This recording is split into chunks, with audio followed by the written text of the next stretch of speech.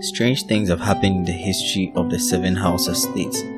The most strange of these is the extent of the possessions which God gave to Aminatu, daughter of the ruler of Zazzau. She waged war in the Hausa lands and took them all, so that the men of Katsina and the men of Kano brought her tribute. She made war in Bauchi and against the other towns of the south and of the west, so that her possessions stretched down to the shores of the sea. Yazare. Yawizo.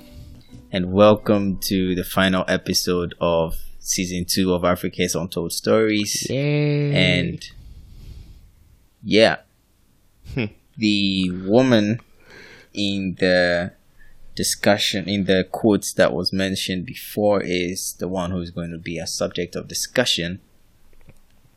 Two things I should mention before I move on. The name mentioned in there was Aminatu, who is the subject of today's episode, Aminatu. Right. Actually, I think I'll say 3 things I should mention. So I'll start with that one, Aminatu. If you are Muslim, or if you live in a country where there are other Muslims, or you just read wide, it sounds familiar. It sounds a lot like Amina. And that's because it is Amina.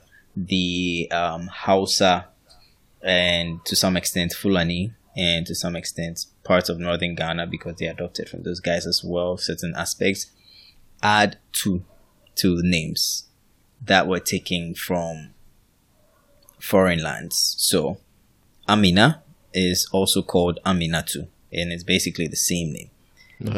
So same person. Yeah, usually with the females, yeah. Okay. Yeah, the same person. Yeah. So yeah, that's the first thing I should mention. The second thing I should mention is where it says that her possessions stretch down to the shores of the sea. The sea in this case is actually referring to the gigantic water body in West Africa called the Niger River. Oh, so it wasn't actually the sea. No, it wasn't actually all the way down to like the Gulf of Guinea. It was all the way down to the, in the past they use what did you call them? Natural, not objects, but locations as like borders and stuff like that. Yeah. Yeah. So the sea, like, so the where the Niger River cut across was like the sea. Okay. So, yeah. And the third thing I should mention is, we can go into that later. So yeah, so these two, right? So that's how we're going to kick off today's episode. All right. So then, what's the lesson? Yes. So today's episode is titled Amina of Zazzau. Should I make Amina to make it obvious? Yeah, let me make it. Wait, what if someone searches and they're looking for they'll still find it. So let me say today's episode is Aminatu of Zazzau. A lesson on character. Okay. So this is very focused on her. I see. Oh yeah, it's very focused on her. Okay. Hi. Let's go straight into it then. Yeah. So, Aminatu of Zazzau. She was born in, we don't know. What? But we don't know when she was born. Wait. Yeah, we don't know the when. We just know the where. Oh, that is weird. Okay. Yeah, I'll explain that in a bit. Okay, sure. So, Aminatu was born, the daughter. She was born in the. You see, the thing is, we don't know exactly when she was born for a number of reasons. One, it is not uncommon for us to have this issue when discussing certain African figures, That's unfortunately. True. Especially when they tend to be female. Exactly. I was going to mention that.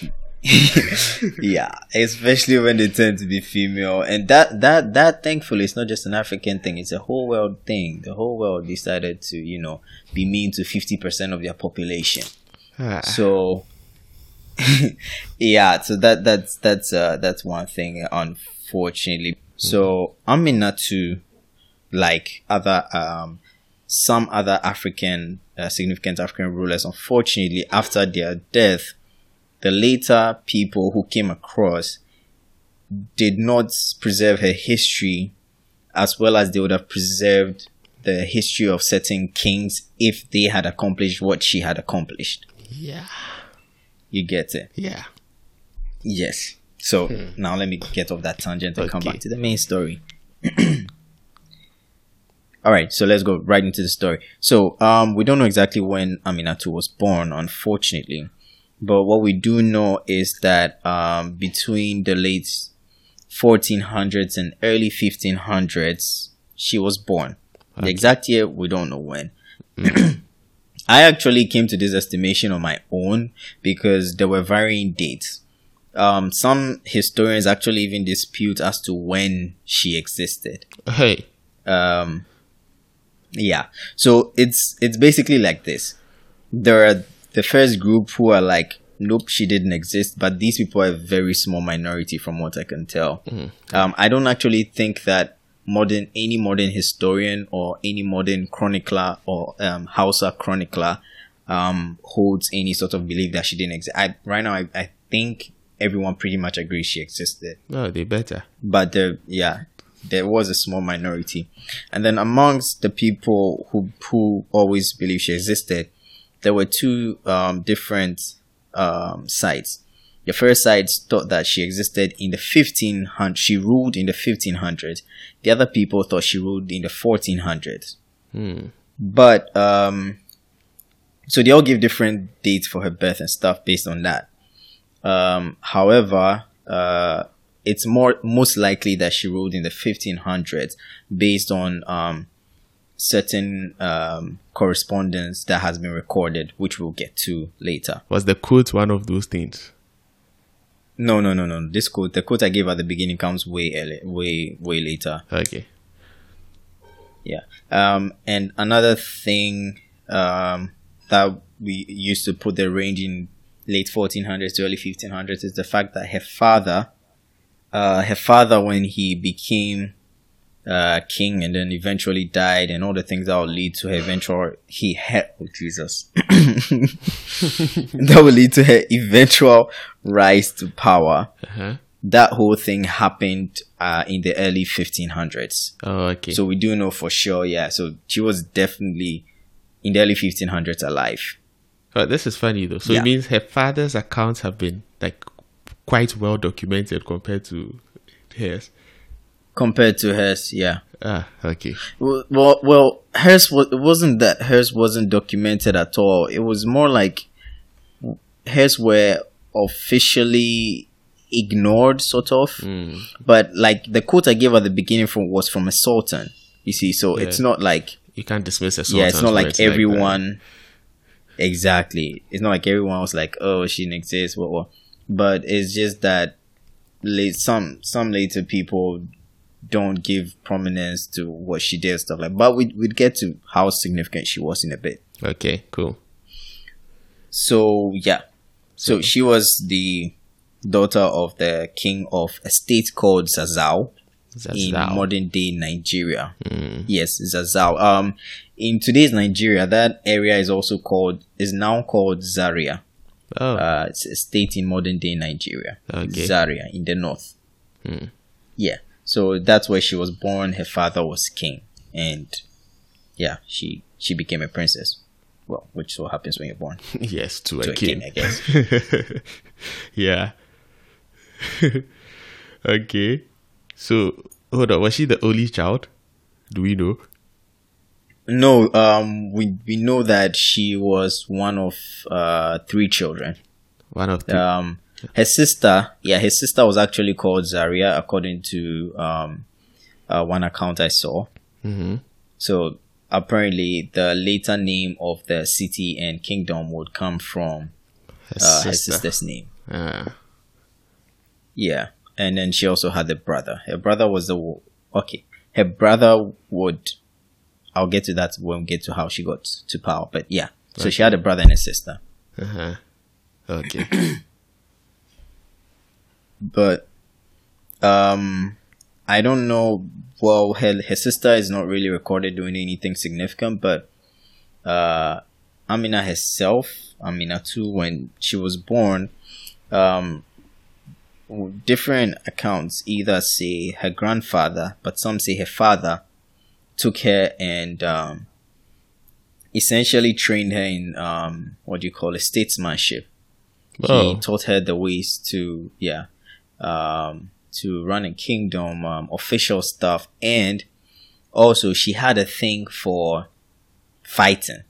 She loved, Don't so all she of loved them do? education. So Not all of what? I was like, Like, I don't get you. don't all of them do? All the the great queens. Oh yeah. They all seem to just like fighting. But yeah, she was one of those. She liked fighting. So from a young age, she was training with a sword. I So guess she grew up with that. Yeah, and I guess this ties back to what you said earlier, like that women really had an important role to play back in the day because she was actually groomed in statesmanship. Normally, would think they would groom her brother in statesmanship and leave her to play with dolls or something. It's automatic. Something like that. Yeah, It's usually automatic for the guy to get such grooming. It's not automatic for the woman to get such grooming. It's automatic for the guy, but it's not automatic for the woman. Yeah, which In means she many must have been instances. special.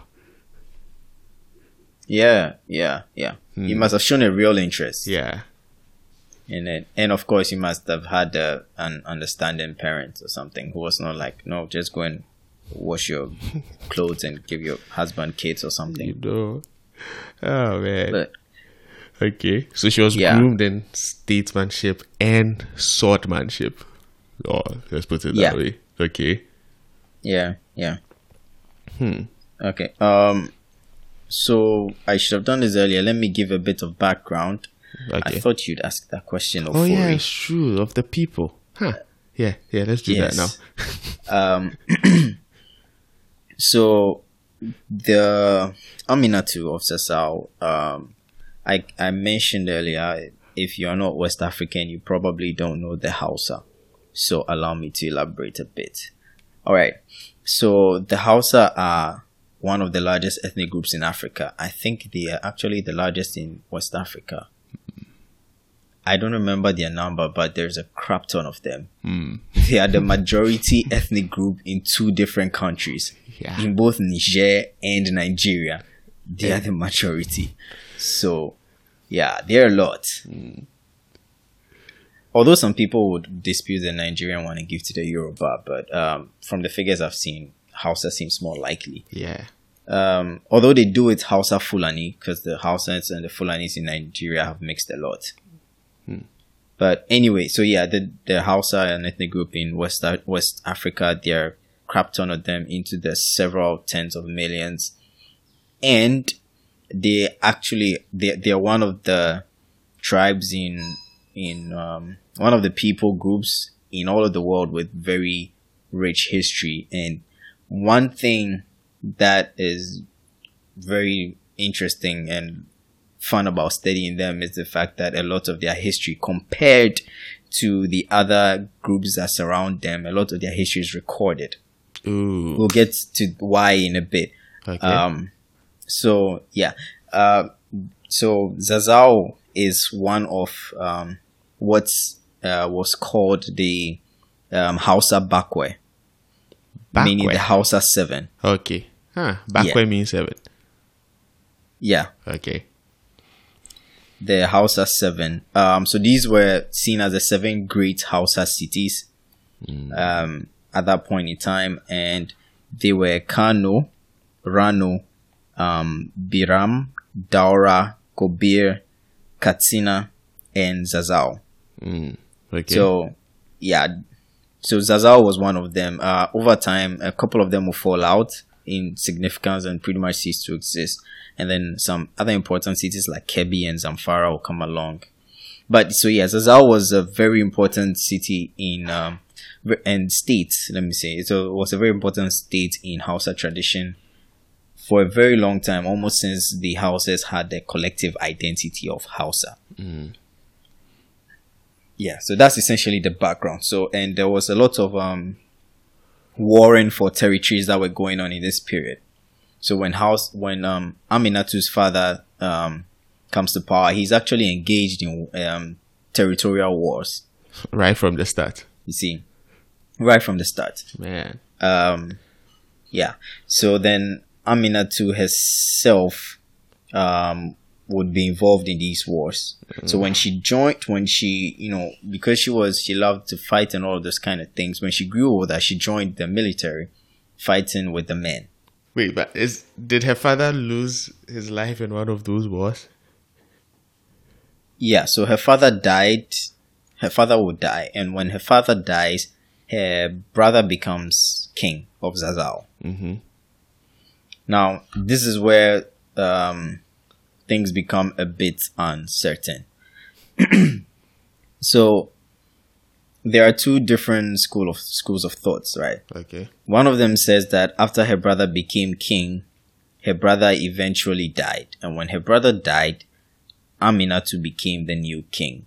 Sorry, the new queen. She became the new essentially she became the new ruler of Zazao. And and this is how she would eventually get to do all the great things and etch her name into Hausa history. Mm-hmm. But there is a second school of thought which says that when she rose to power, she did not become a queen. Her brother didn't die.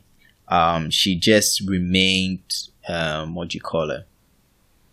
general in the army. So when her brother is in power, she would rise to become a general of the cavalry in the army.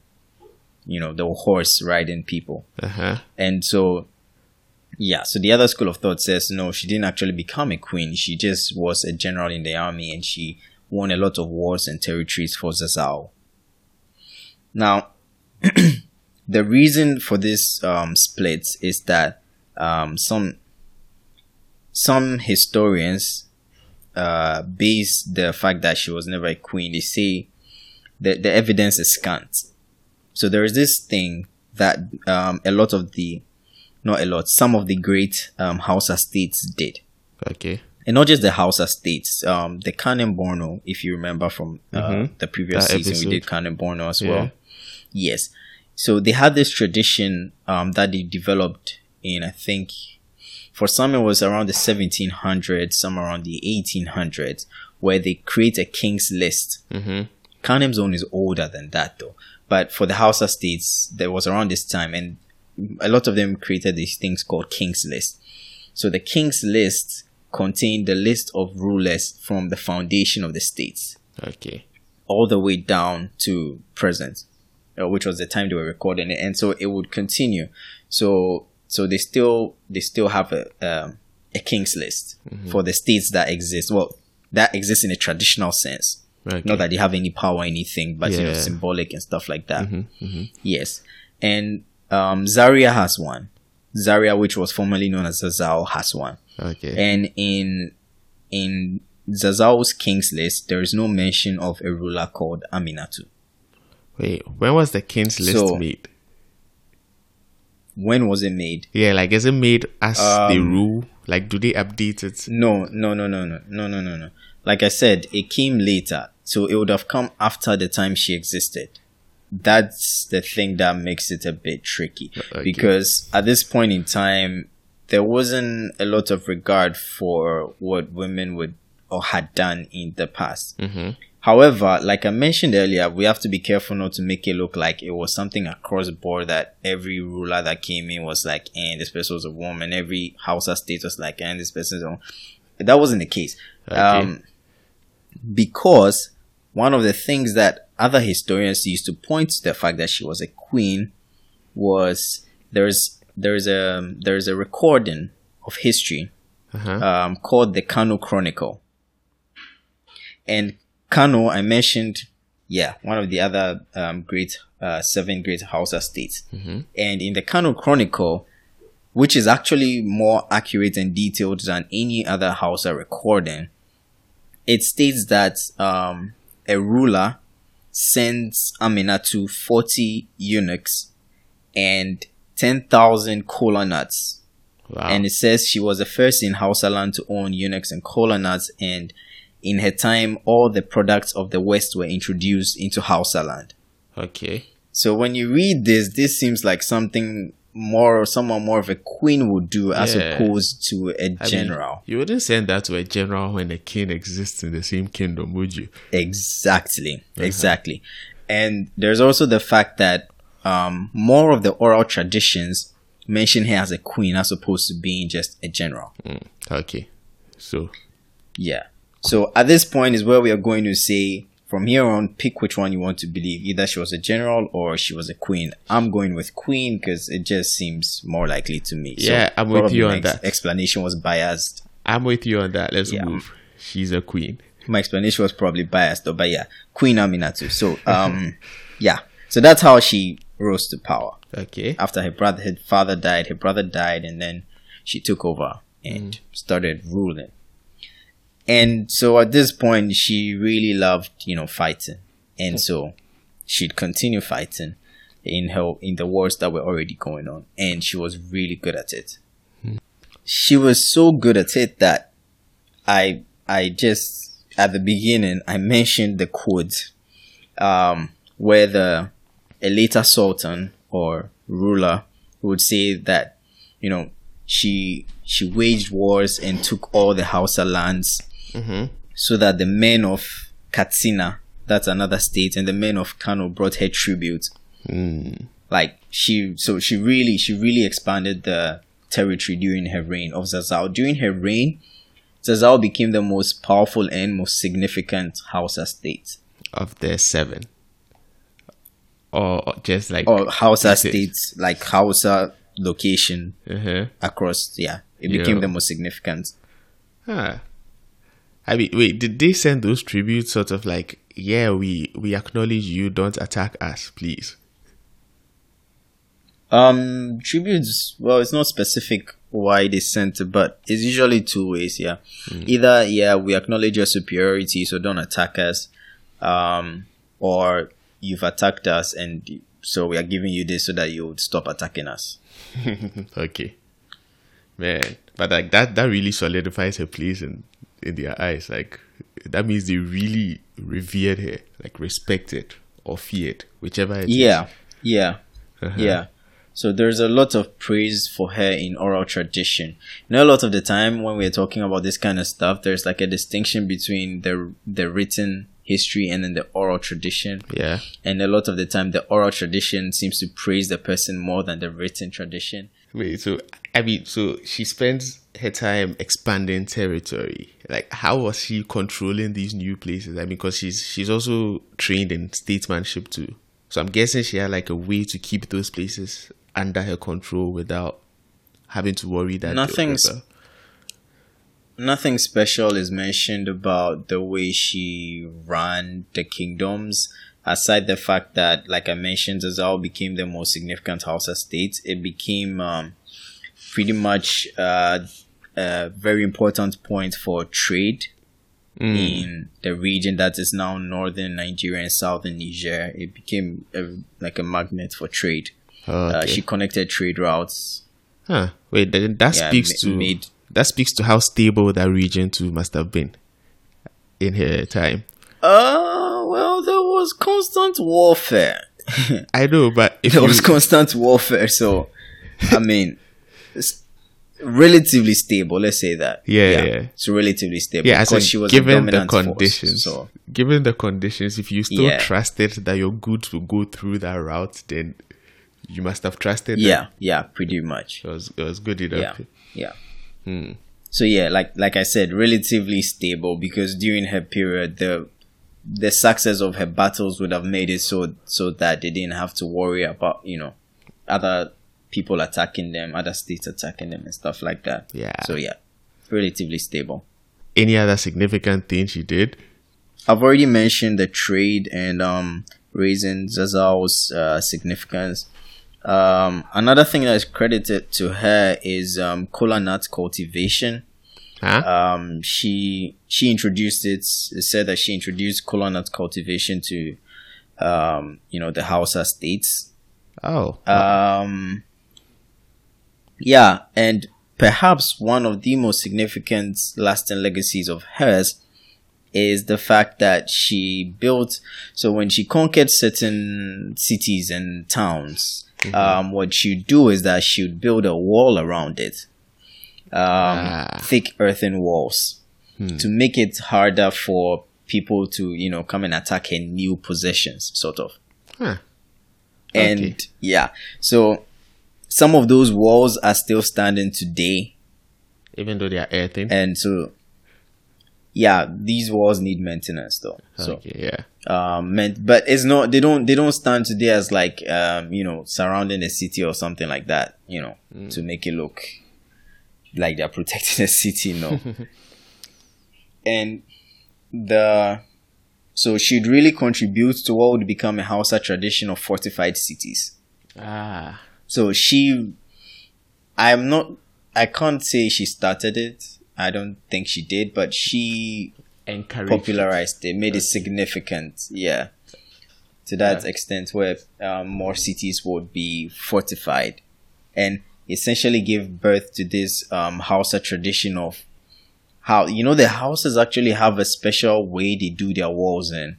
If you actually Google right now, if you're listening to this and you Google Hausa walls, you would notice, and you look at the images, you'd see like there's a pattern in a style they do their walls. Ooh. So that's actually, some historians attribute that to her because, oral tradition actually attributes those things to her. The style that they use for their walls, because she basically popularized it with her fortifications and all that. I see. Yeah. So like and there's also... Oh, you're Googling it? Yeah. It's like sort of like a little engineering touch to the walls to keep them steadier. I see. Yeah. So you're saying there's also what? There's also the fact that there is, and I should say firsthand that it's likely that this is nonsense. But there are some oral traditions say that when she goes for battle, and I would admit this was the first thing that made me interested in Aminatu's story. Like, it was one of the first things I saw about her, and I was like, who is this woman? Okay. So what it says is, essentially after every battle, she didn't get married. Aminatu never got married in her life. She never had kids. She was always interested in, it was one of my questions down the line. Because I was like... Yeah, she never got married. With all the she fighting... Never had kids, I can tell you that. I don't think she would have had time, but okay, let's go on. So what did she do? What weird thing did she do? So essentially, the story goes that after every battle, what she'd do is that she'd pick a husband from the, defeated enemies and spend the night with him and then behead him. What? Some stories say behead, some just say kill. Whoa. Or have him killed or something like that. She picks a husband, as in like she takes a random guy. Yeah, a random guy from the army she just defeated. Like, okay. Has her way with him and then kills him. What kind next morning. What kind of weird fetish? Yeah. So the thinking is that this is a later addition to her legend. Trying to make it look like she's just how powerful she was, just how much she could do anything and get away with it.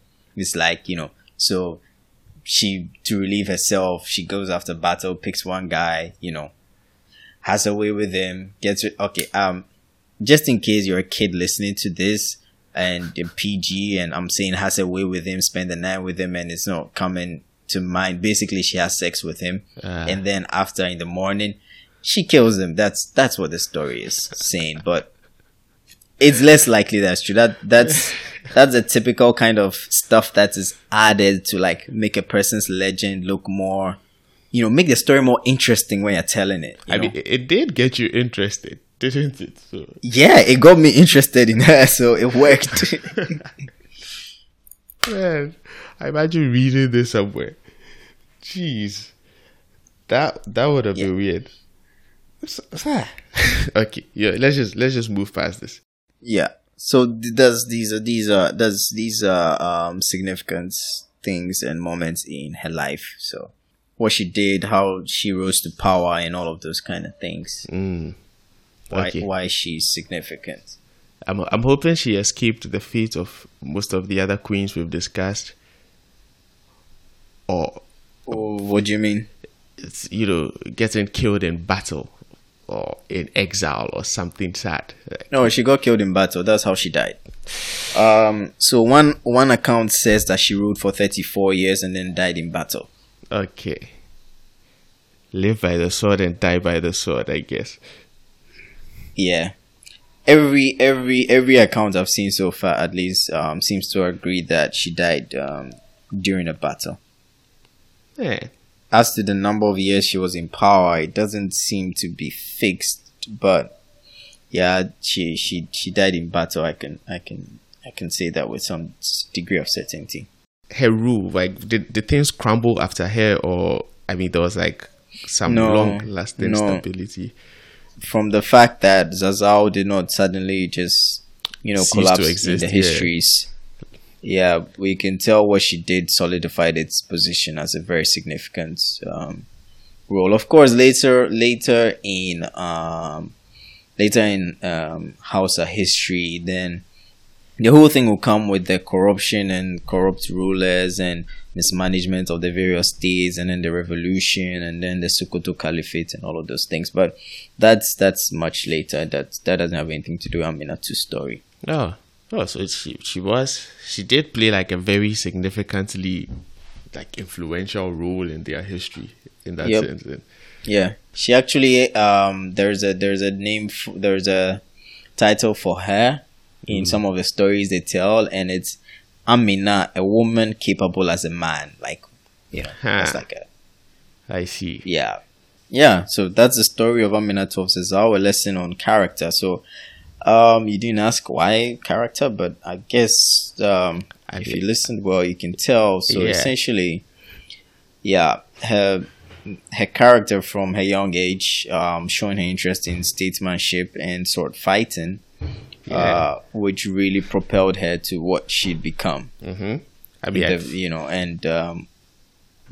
behemoth of a character she would become, and the role she'd end up playing in Hausa history. Yeah, I sort of got that. That's why I didn't ask.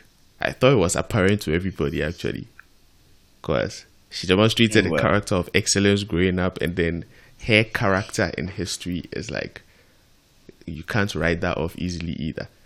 The only weird thing would be the sex thing, but like taking that out, everything else is just cool. Yeah. Well, it's a lovely way to wrap this season up. Yeah. So that's another thing. That's the end of this season of Africa's Untold Stories. Yay! We would begin another series of episodes next year. At the moment, it's more likely it would be in February or late January. Okay. But for now, we are done with the second season of Africa's Untold Stories. And we would be having an Instagram live. So right. we'd communicate the dates. So please do follow us on our socials, on Instagram at Africa's Untold Stories, and on Twitter at Africa's_Untold.